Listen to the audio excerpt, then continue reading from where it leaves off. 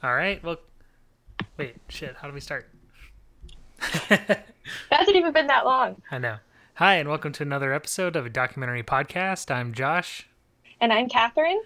and today we have a special episode. It's a short one, but we wanted to get it out there. We are talking about the film The Devil and Daniel Johnston.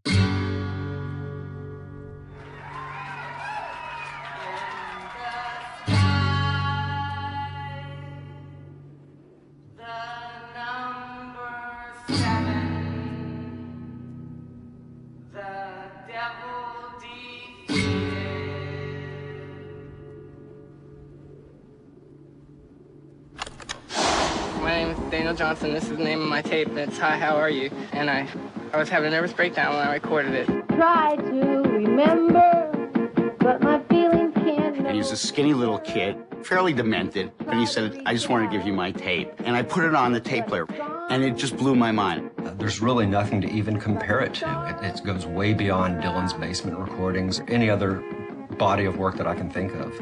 You start off hearing this noise, then eventually you hear the Beatles. You hear the whole symphony. But it was undeniable that something was dreadfully wrong with him. He was thin as a rail and losing weight. Was completely delusional. He was hospitalized almost immediately. He was obsessed with the devil and Satan. He became so obsessed that it was all he could talk about. This is Daniel Johnston speaking from a mental hospital. They tell me I'm crazy here. Out come the demons.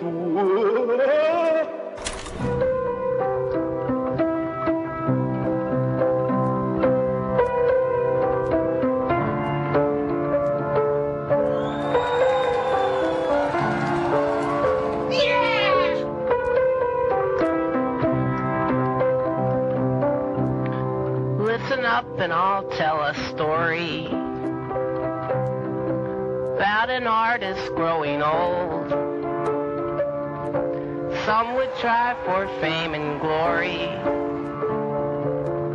others aren't so bold.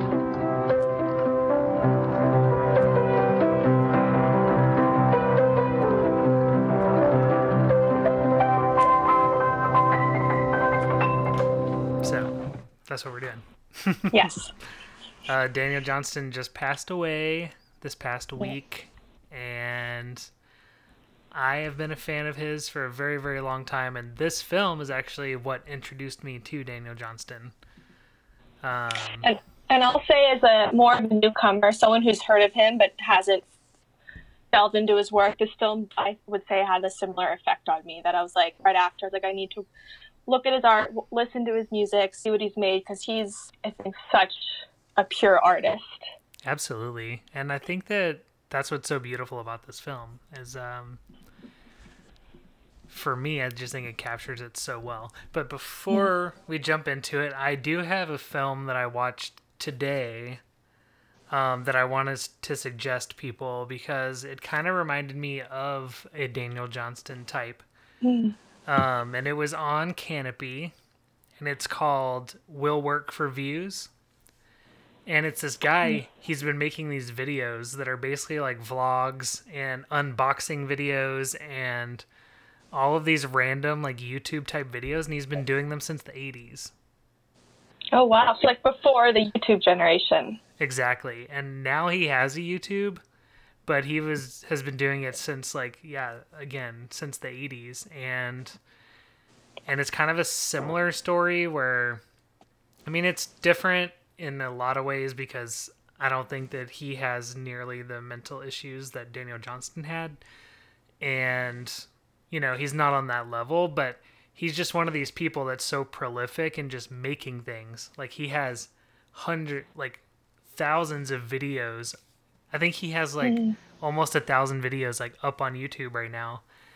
And he's just one of those people that just like creates and creates and creates and just keeps doing things, and you know, maybe never built a huge audience, but it's just inspiring when these people just keep making things. Sounds good. Yeah, it was actually really good. And there's actually a scene where he's wearing a "Hi, how are you" shirt, like a Daniel Johnston shirt.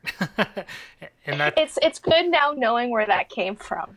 Yeah, totally. As an outsider. Yeah, I remember seeing that shirt back in the day.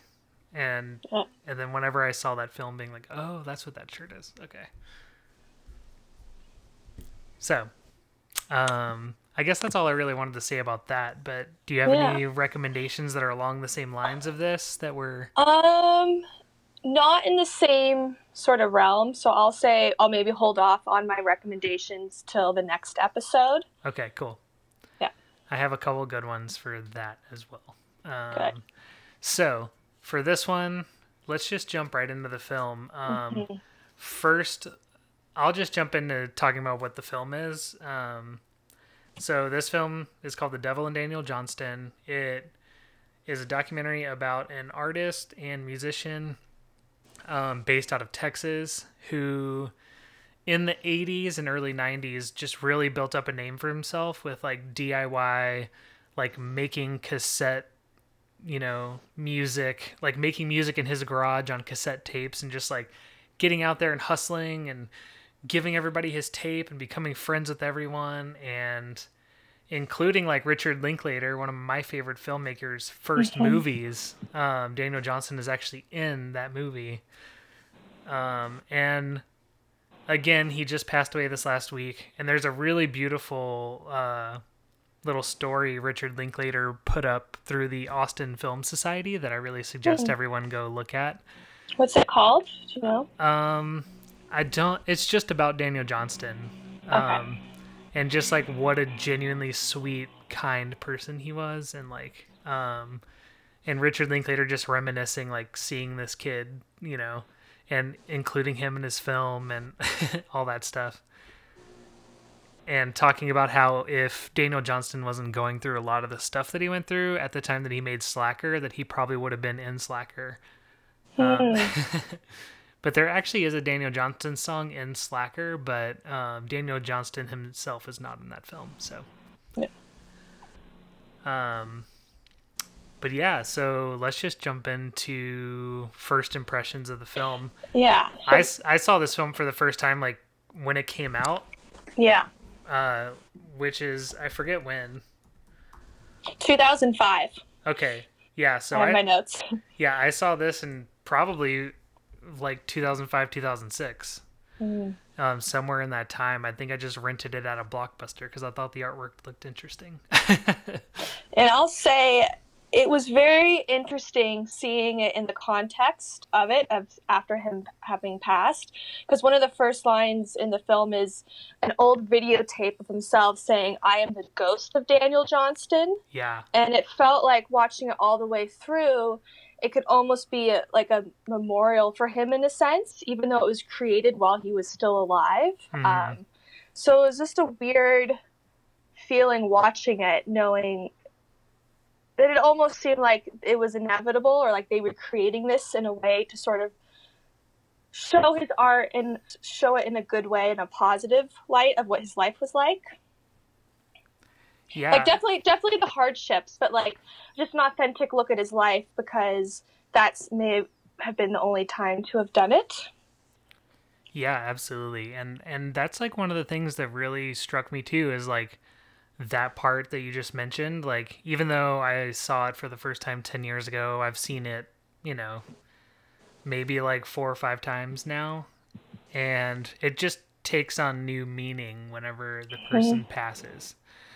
Yeah. And the beautiful thing about this film for me is like it really connected me with his songs, and you, like, at that time I was really into bands like Modest Mouse and Bright Eyes and like, all of this like alt, folk stuff, and whenever you listen to all of those bands, like early music, you hear so much of Daniel Johnston in that. Oh, there were so many bands while listening to, or because they played his music throughout a lot of the film. I was like, oh my gosh, blah, blah. Or this band has not ripped off, but it was very, very influenced by his style. Mm-hmm. If you go listen to the first couple Modest Mouse albums, like one time a Modest Mouse song came on and I thought it was Daniel Johnston for a second. And then I was like, yeah. And then I was like, oh wait, I think this is like the first Modest Mouse album. Yeah. Do you know that it's sort of a newer band that like doesn't exist, I think, anymore, but Youth Lagoon? His voice is like legitimately the same. Yeah. Oh man, and I remember when I saw this 10 years, more than 10 years ago now, in 2006 probably. I remember just being blown away, just by the sheer force that this guy was. And the music sometimes is like almost unlistenable. It's so bad. Like it's so terribly recorded, but something shines through it that like really connects you with it. And I think this film does a really good job of capturing that. Yeah, and you can see how vulnerable he is in his art. Like there's no filter at all. So for me, I think what I really loved about the film was how they showed the relationship with his parents. Yes. Oftentimes in films like this, or in biopics, even though this isn't really a biopic, the parents don't play a really pivotal or like a positive role. And seeing how much they loved him and how hard they tried to get him through all his mental illness issues and situations that kept arising, and that they never gave up on him. That was just very touching to see. And at the end, it's just sad because they're like, we don't have much more time, because they know they have to be there to take care of him. And that just like broke me. Yeah. Watching. And that really like, I'm not 100% sure, but I'm pretty sure his parents are still alive. And so I remember like hearing that and being like, oh, there must be some sign, like, it's kind of bad to say maybe, but like maybe there's some kind of like relief on their side, that like, that he doesn't have to like be on his own, I guess. Or what they were saying, what they were saying is when he lived in the house with them towards the end of their life, that the best part of their day was when he was still asleep.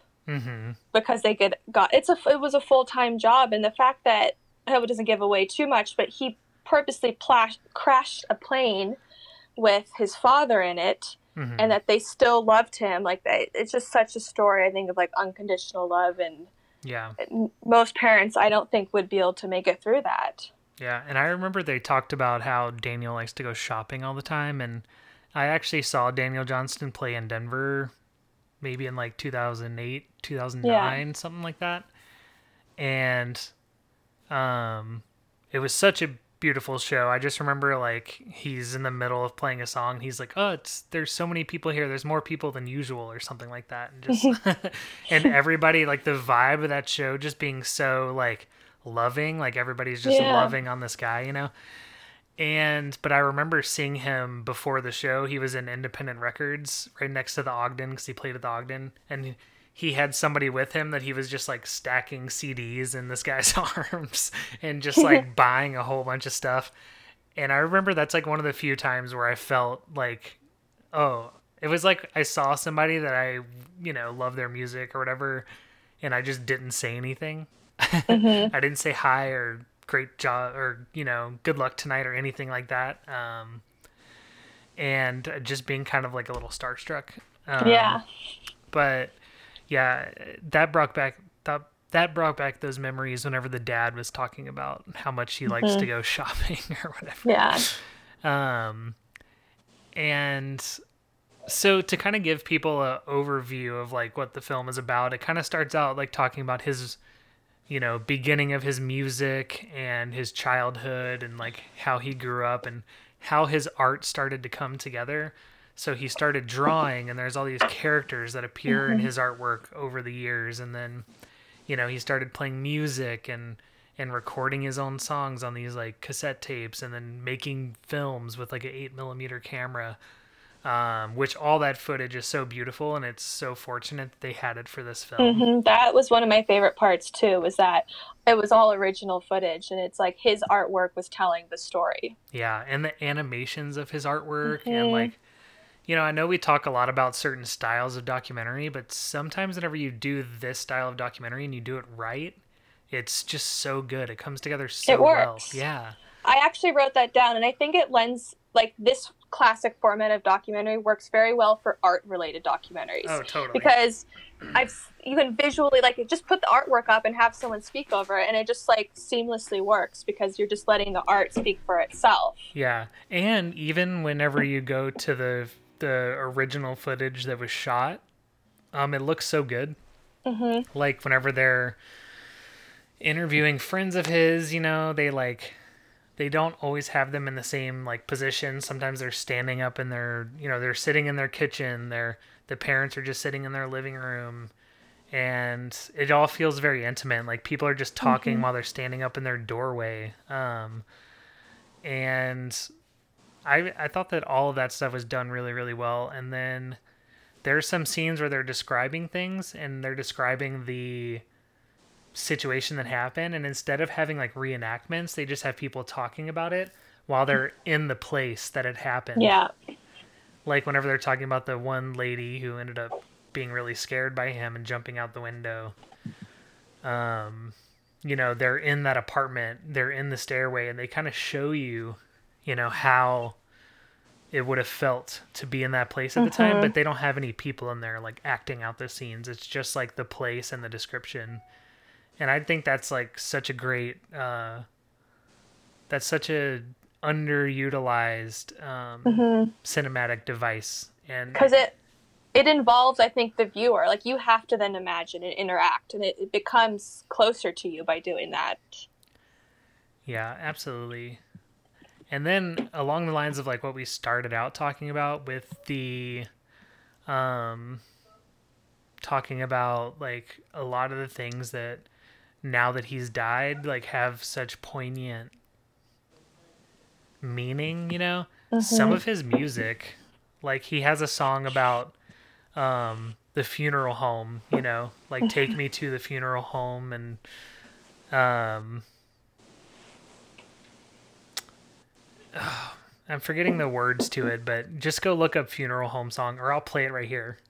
Yeah. Funeral home, going to the funeral home. Got me a coffin, shiny and black. I'm going to the funeral and I'm never coming back. Funeral home, going to the funeral home. Got me a coffin, shiny and black. I'm going to the funeral and I'm never coming back.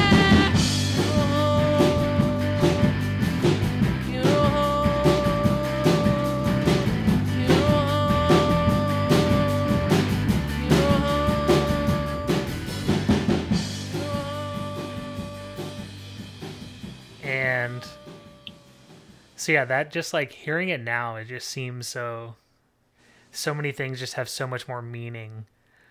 And then this kind of plays into like with his decay. So he ended up being diagnosed with schizophrenia, and he started becoming obsessed with the devil, and whenever he wouldn't take his medication, he would like act out violently sometimes. And the movie doesn't really pull back punches. Like, people were genuinely scared of him when he was going through these episodes. Friends of his were horrified and like, you know, didn't know what to do. And it kind of shows like the desperation that a lot of these people that really loved him felt. Because, and even his family called the police on him. Yeah, exactly. Because he ended up like pulling a knife on like some of his family members, saying that they were, you know, being possessed by the devil, and yeah, he just kind of ended up going after this kind of rise where his music was just starting to get popular, and there's kind of this theme of where he like it'll rise, and then like they even mention it in the film where like a bunch of really good stuff happens with his music and everything, and like the stress gets to him, and then he just has these like breaks, you know. Well, it's interesting because before he was diagnosed with schizophrenia, they also said he was manic depressive. Yeah. And it's interesting to see how like his life almost like not just mentally, but his life mirrors that sort of wave as well of like super high highs, super low lows, and it's just starts to become a pattern that he couldn't really keep up with. Yeah, absolutely. But still made art in the meantime, which is, yeah. Yeah. And, you know, it's so interesting, too, because so much of his music was centered around these, like, almost such simple songs, you know, that are so, like, poignant in a lot of ways. Like, Devil Town, which I think they kind of end the film with, is just one of those songs that always stuck with me. And, you know, it's pretty simple lyrics. Like, I was living in a devil town. I didn't know it was a devil town. Boy, it really brings me down living in this devil town. Yeah. I was living in a devil town. Didn't know it was a devil town. Oh Lord, it really brings me down about the devil town. And all my friends were vampires. Didn't know they were vampires. Turns out I was a vampire myself in the devil town. I was living in a devil town. Didn't know it was a devil town. Oh Lord, it really brings me down about the devil town.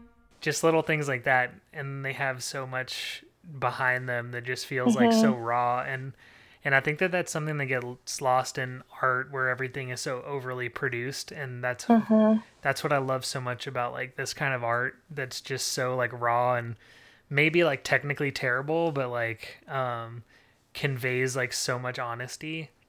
There is so much, like you're saying, there is so much honesty and like just realness and sorry, so I can just say there.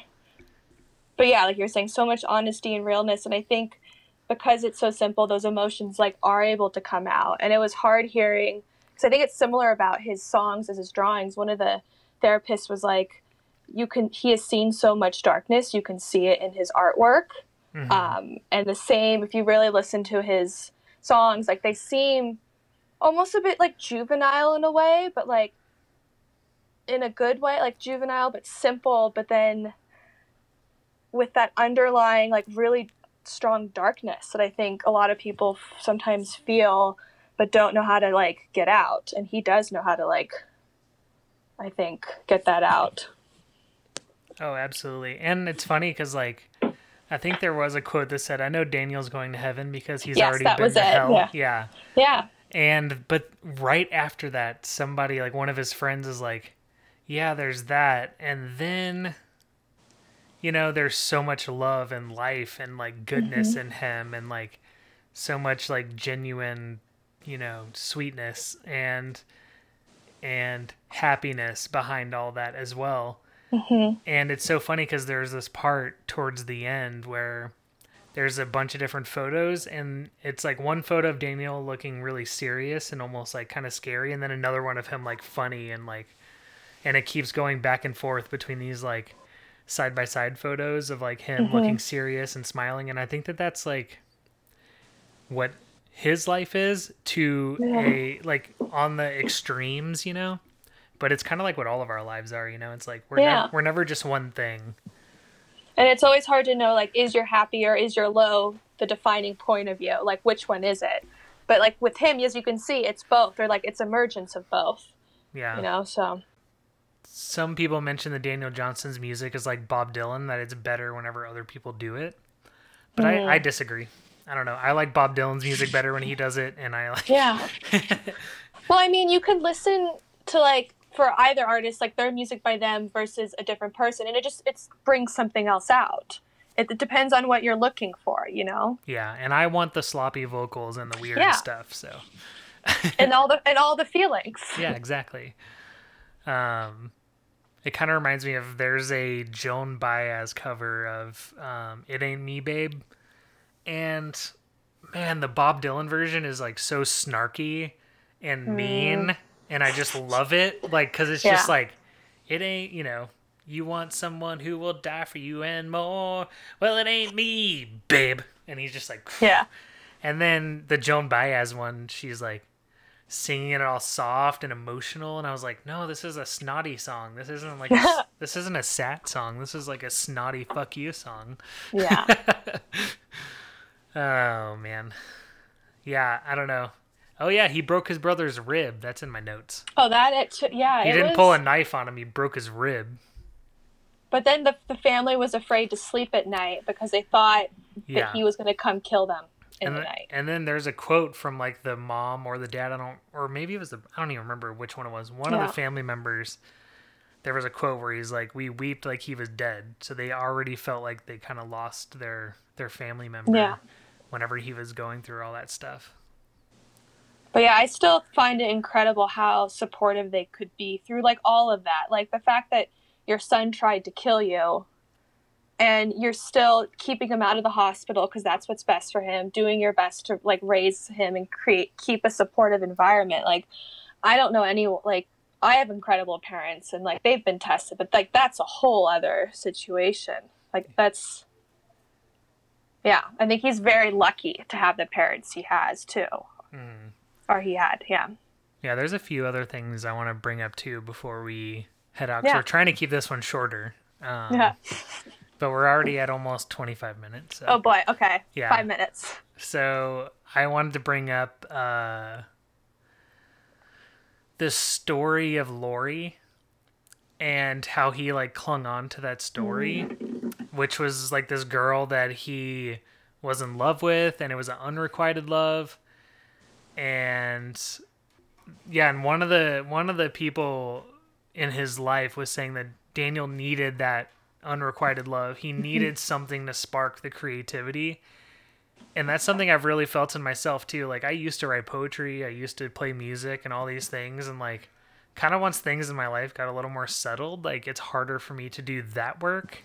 So I had to find something else that like inspired me, which fortunately for like nonfiction documentaries, it's just like people's stories. It's not about my own shit anymore, you know, like it's about like, you know, just the process of making films and, you know, doing this podcast is about like talking about films that affect me, you know, and et cetera, et cetera. And it's less about myself anymore. And I think that was something that like certain types of art need that kind of unrequited love, and like this like character that he created in his mind of Lori and like what she was, you know, there's that scene where he's just trying to get her to say, "I love you, Danny." And it's like, it seems like for most of us that would be such a short, you know, period in your life and you'd get over it, you know, over the next couple years. But part of him like clung on to that story, I think, because he needed that for the creativity. And I think that that's so interesting because I feel like it almost becomes like a myth at some point rather than actually being a thing. Yeah. Well, I totally agree. I think he needed it. And you start, like with anything, sometimes it's nice having those what ifs because then you can live in it, and like the actual functions are like reality can't get it, like infiltrate it. Like you can just sort of live in these moments, imagine what it would be like, and create this like for him, create art based off of it. And no one can tell you no in that world because it's not real. Exactly. I've come this far and I know I can make it.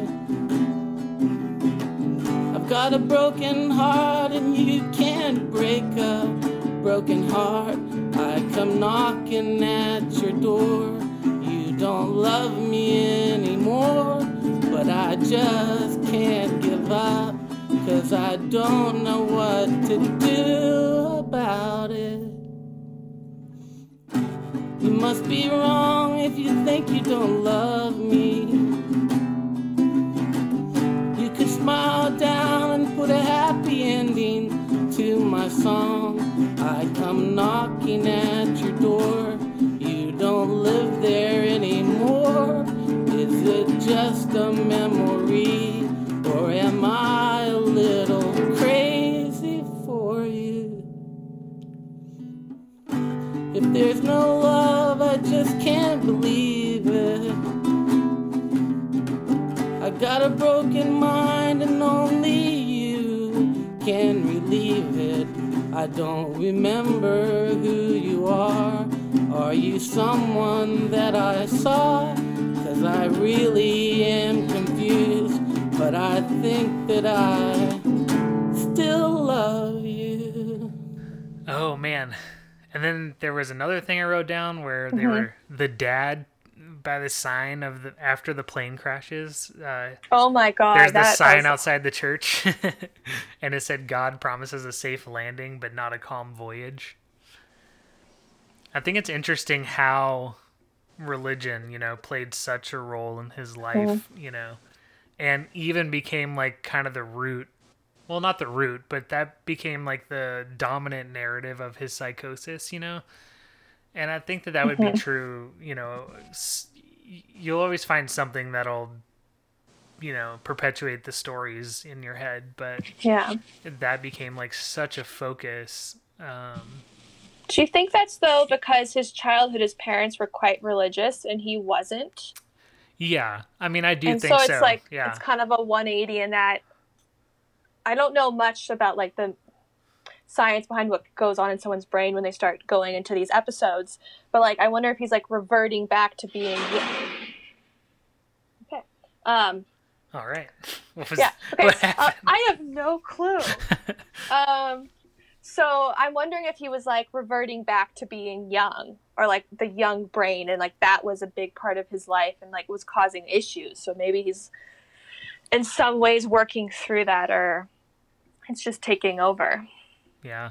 One of the recurring things that happens in this film is like whenever you keep going down these roads, like the MTV appearance that he had, it kind of reminds me of, okay, this is going to get kind of cerebral for a second. Like, I don't mean to be like that guy, but yeah, there's a part, and it connects with Austin Art, because there's a part at the beginning of Slacker, which is Richard Linklater's first, like, it's his second feature film technically, but it's like the first film he did with like not a real budget, but on a bigger level. Anyway, that's his breakout film.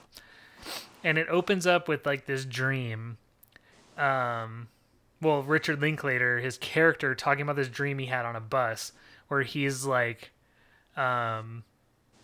every single like decision you make in your life, splits off into all these different possibilities where, maybe in this one you didn't get off the bus, and then it ends up turning into this like whole joke, but it's like, maybe if he would have just waited, he would be doing this thing, and then maybe he would have met this woman and like all this stuff, but instead he's sitting in this taxi.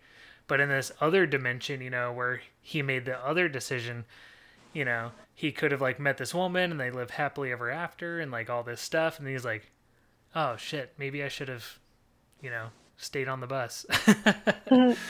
And that kind of reminded me of like, it kind of made that connection with me with like Daniel Johnston's life and all of our lives really. But again, his is like in extremes because of what happened, but seeing him play at the MTV event, and if he would have signed with a specific record label over another one, then maybe his career would have gone differently. And maybe if he didn't have the break, like right after he played on MTV, his life would have gone differently in another way. And it kind of just reminds me of this, like, all these what ifs and all of these different, possibilities, and trying to come to accept like, that we don't have control over that. I was going to say, I like your point, but I don't fully agree with it. And I like what you said at the end, that we don't have control. Yeah. Because I feel like with him, he made the most of every situation. I think got the best out of it all and was just such a go-getter. But because of his like mental illness, which was going to happen at any point, that's what I found heartbreaking about the film, is this was going to happen anyways. His career, the fact that he's still able to have somewhat of a career is incredible. But that this was his fate sort of all along, regardless of what he did. And I guess that's what I mean by the joke in that film, is because like, Richard Linklater's character is talking about maybe this could happen in this and this and this.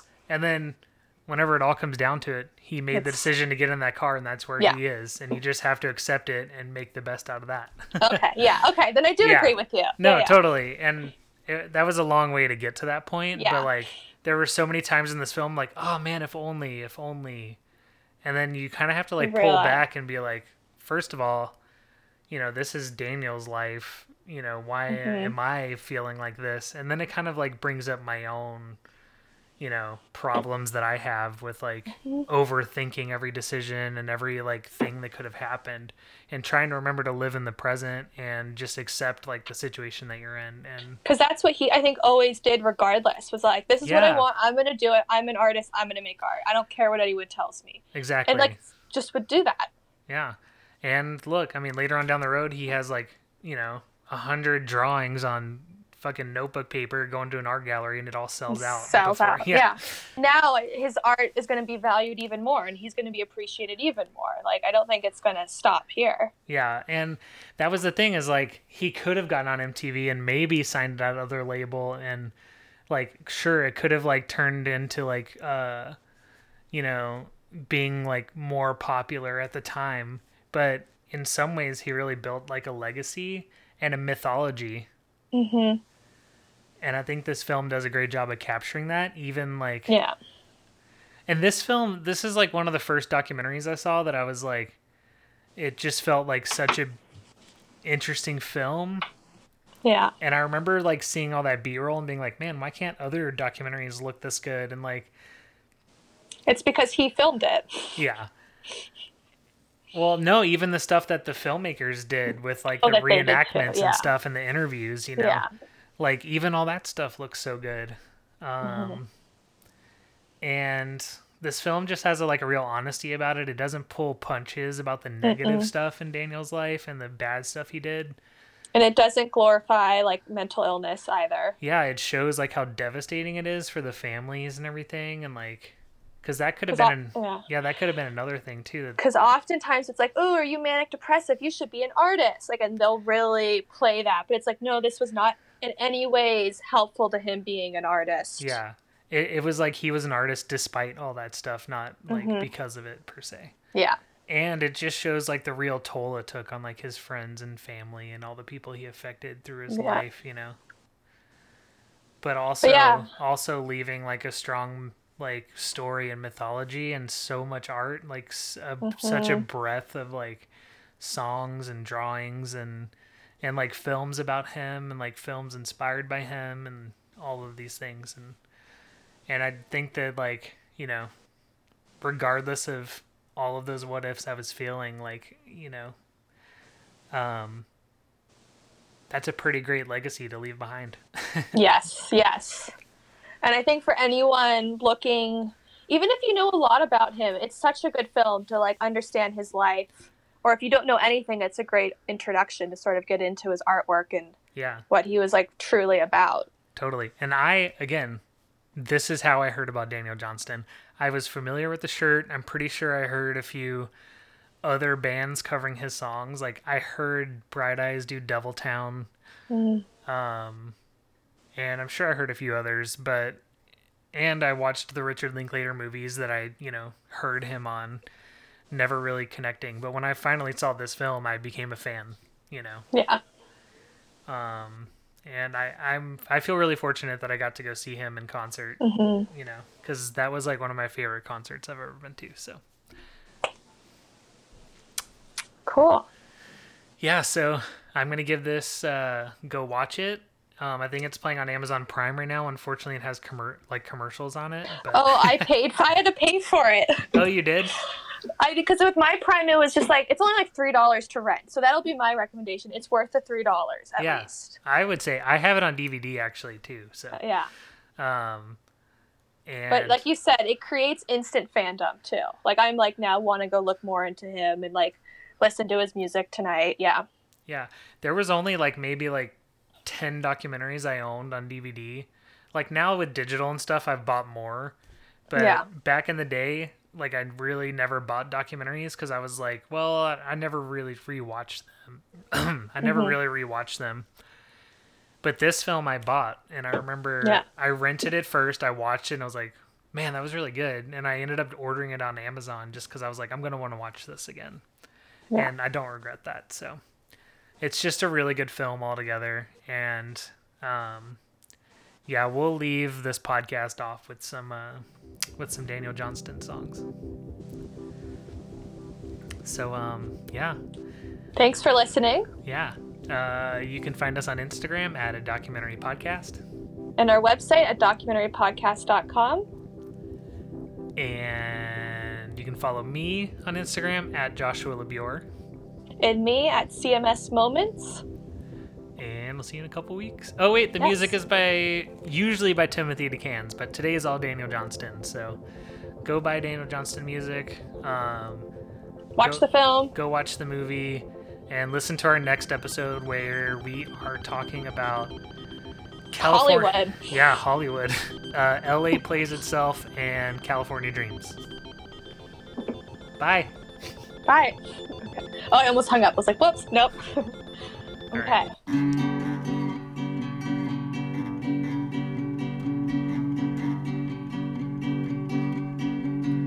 True love will find you in the end. You'll find out just who was your friend. Don't be sad, I know you will. But don't give up until true love will find you in the end. This is a promise with a catch. Only if you're looking can it find you. 'Cause true love is searching too. But how can it recognize you unless you step out into the light, the light? Don't be sad, I know you will. But don't give up until true love will find you